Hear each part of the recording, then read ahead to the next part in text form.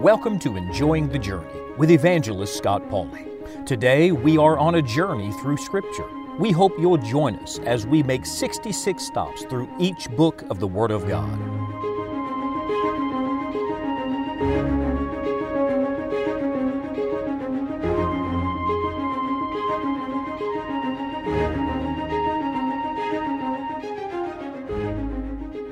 In our journey through Scripture, we've come to one of my favorite books of the Bible. It's the little book of Ruth in the Old Testament. It is one of only 2 books in the Bible that bear the name of women. The other, of course, being Esther. I think this is very interesting, but Esther was a Jewish girl. Ruth is a Gentile girl. Esther was a Jewish girl who married a Gentile and saved the promised line. Ruth is a Gentile girl who married a Jew and extended the promised line. And so, both of them find their way into this beautiful story of the coming of Messiah. Oh, it's wonderful that He comes to the Jew, but it's to the Jew first and also to the Greek. Salvation is of the Jew, but it's not just for the Jew. And so whether you are an Esther or you're a Ruth, whether you're a Jew or Gentile, we're all made one in Christ. It's an amazing book. Now, Ruth was a Moabitess girl, and she was a young lady that never would have known God except for grace. And that's really the message of the book of Ruth. It is a message of grace. If you begin in Ruth chapter number 1 and verse number 1, you begin with this phrase. The Bible says that this story takes place in the days when the judges ruled, which means that the little book of Ruth literally in history fits into the book we just studied, which was the book of Judges. So the whole story fits right into the setting of the last book, the time of the Judges. And the book of Ruth is the story of one family living at this particular time. The short version of this story is that there was a family that left Bethlehem and moved down to Moab. Now that's a story all its own of them departing from Bethlehem and why they did it, because of a famine. The man's name was Elimelech. His wife's name was Naomi. They have 2 sons. They moved down into Moab. The 2 sons each marry Moabitess women. One of those was this young girl named Ruth. Elimelech and his 2 sons die, and Naomi is left all by herself and decides to go back to Bethlehem, Judah, back home. It's really a beautiful picture of the backslider, the one who knows God but has been away in the far country, returning to the Lord. And when she does, she brings someone with her. My friend, if you're away from God, if you'll come back to the Lord, you never know who may come with you. It's the beautiful work of the grace of God multiplying. And so when Naomi returns, she brings with her her daughter-in-law Ruth. Now Ruth, of course, has a divine appointment with a man by the name of Boaz. This was all orchestrated by the good providence of God. And Boaz is for us a picture, and quite a picture, of the Lord Jesus Christ. Boaz was willing to put everything on the line, his reputation, his riches, everything, so that Ruth could enter into his family. And in doing so, Naomi gets the blessing. It's a wonderful story of the grace of God. I've even gone so far as to say the book of Ruth is a testimony book. Chapter 1 is the testimony of the backslider. Chapter 2 is the testimony of the blessed. Chapter 3 is the testimony of the betrothed, because you see, Ruth is going to have a beautiful romance and a relationship with Boaz. She's going to become his wife. Chapter 4 is the testimony of the bought. This is the testimony of the grace of God, the Lord at work in an amazing way. And really the main character is not so much Naomi or even Ruth.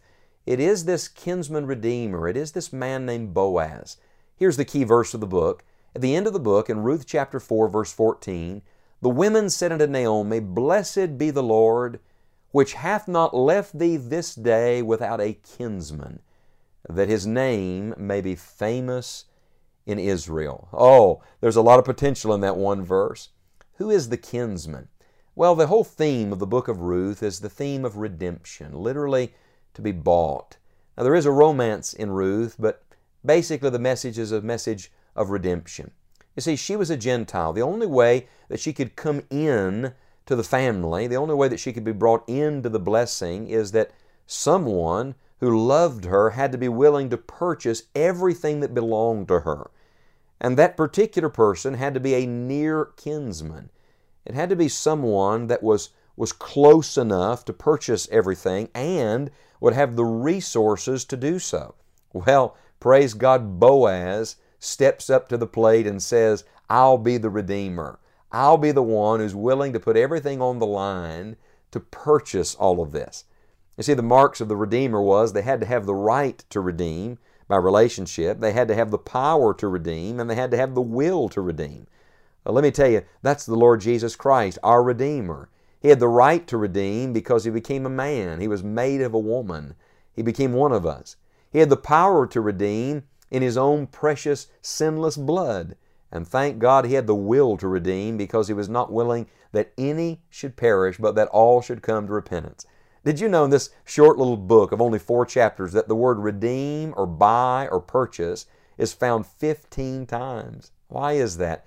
Because this is God's great message in Ruth. It's a message of redemption. It's a message of Jesus Christ paying in full our sin debt and purchasing all so that we could be saved, so that we could know God and enter into the blessing. Once this transaction takes place, Ruth is able to enjoy everything. She has to wander no more. There's no more danger, no more thirst, no more hunger, no more guilt. Sounds a lot like salvation, doesn't it? She's a picture of the Gentile bride of Christ. She's a picture of us, the church, coming into relationship through redemption. And I'm going now to the cross. And Jesus Christ's final words, tetelestai, it is finished. Did you know the word He spoke there, it is finished, was used as a merchant term in Bible days? That's right. When someone had their bill paid in full, it was stamped with a word. It was stamped with the word tetelestai. Literally, when Christ said, it is finished, He was saying it is paid in full. It is paid in full. Friend, your sin debt has been paid in full today. So whoever you are, perhaps you're Ruth, outside of Christ, never been saved, not a member of the family of God, your sin debt has been paid in full. Christ is your Redeemer. He loves you. He wants you to come into His family. Perhaps you're Naomi. You're that backslider wandering from God and returning empty and wondering about your future, broken and bitter. Oh, my friend, when you come to the end of this book, Naomi's not bitter. She's blessing the Lord. Listen to the words again to Naomi. Blessed be the Lord, which hath not left thee this day without a kinsman, that His name may be famous in Israel. See, Christ not only saves the lost, He reclaims the backslider. That's what grace does, friend. That's what grace does. That's the power of the redeeming blood of Jesus Christ. It lasts forever. Did you know Boaz's name means in Him is strength? My friend, in Christ is strength. The last word in the book of Ruth is David. Why? Because it is a picture of the Son of David, the Redeemer which was to come, the Lord Jesus Christ. I'm telling you, friend, this is not just God's message to Ruth or Naomi. This is God's message to me and God's message to you. And why does He do it? He does it that His name may be famous.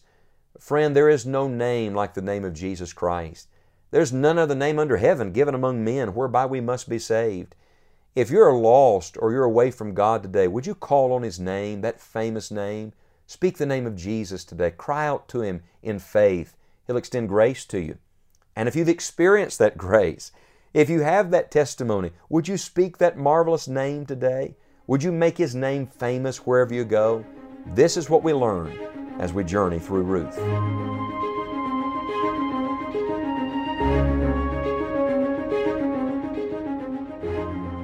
Friend, did you know that the purpose of the Bible is not to know the Bible, the facts, the people, the places, but instead the purpose of the Bible is to know God? Do you know Him? Do you know that God has already done everything necessary for you to know Him? Jesus Christ, God's Son, died on the cross and rose again from the dead to pay for your sin debt. It is our prayer that you will trust Jesus today. If you'd like additional help in your Christian life, be sure to visit our website, scottpauley.org. Among the many resources we have available, we're excited to make available to you a Journey Through Scripture daily Bible reading plan. This will be a tremendous help in our current study. Until next time, may God help you to enjoy the journey.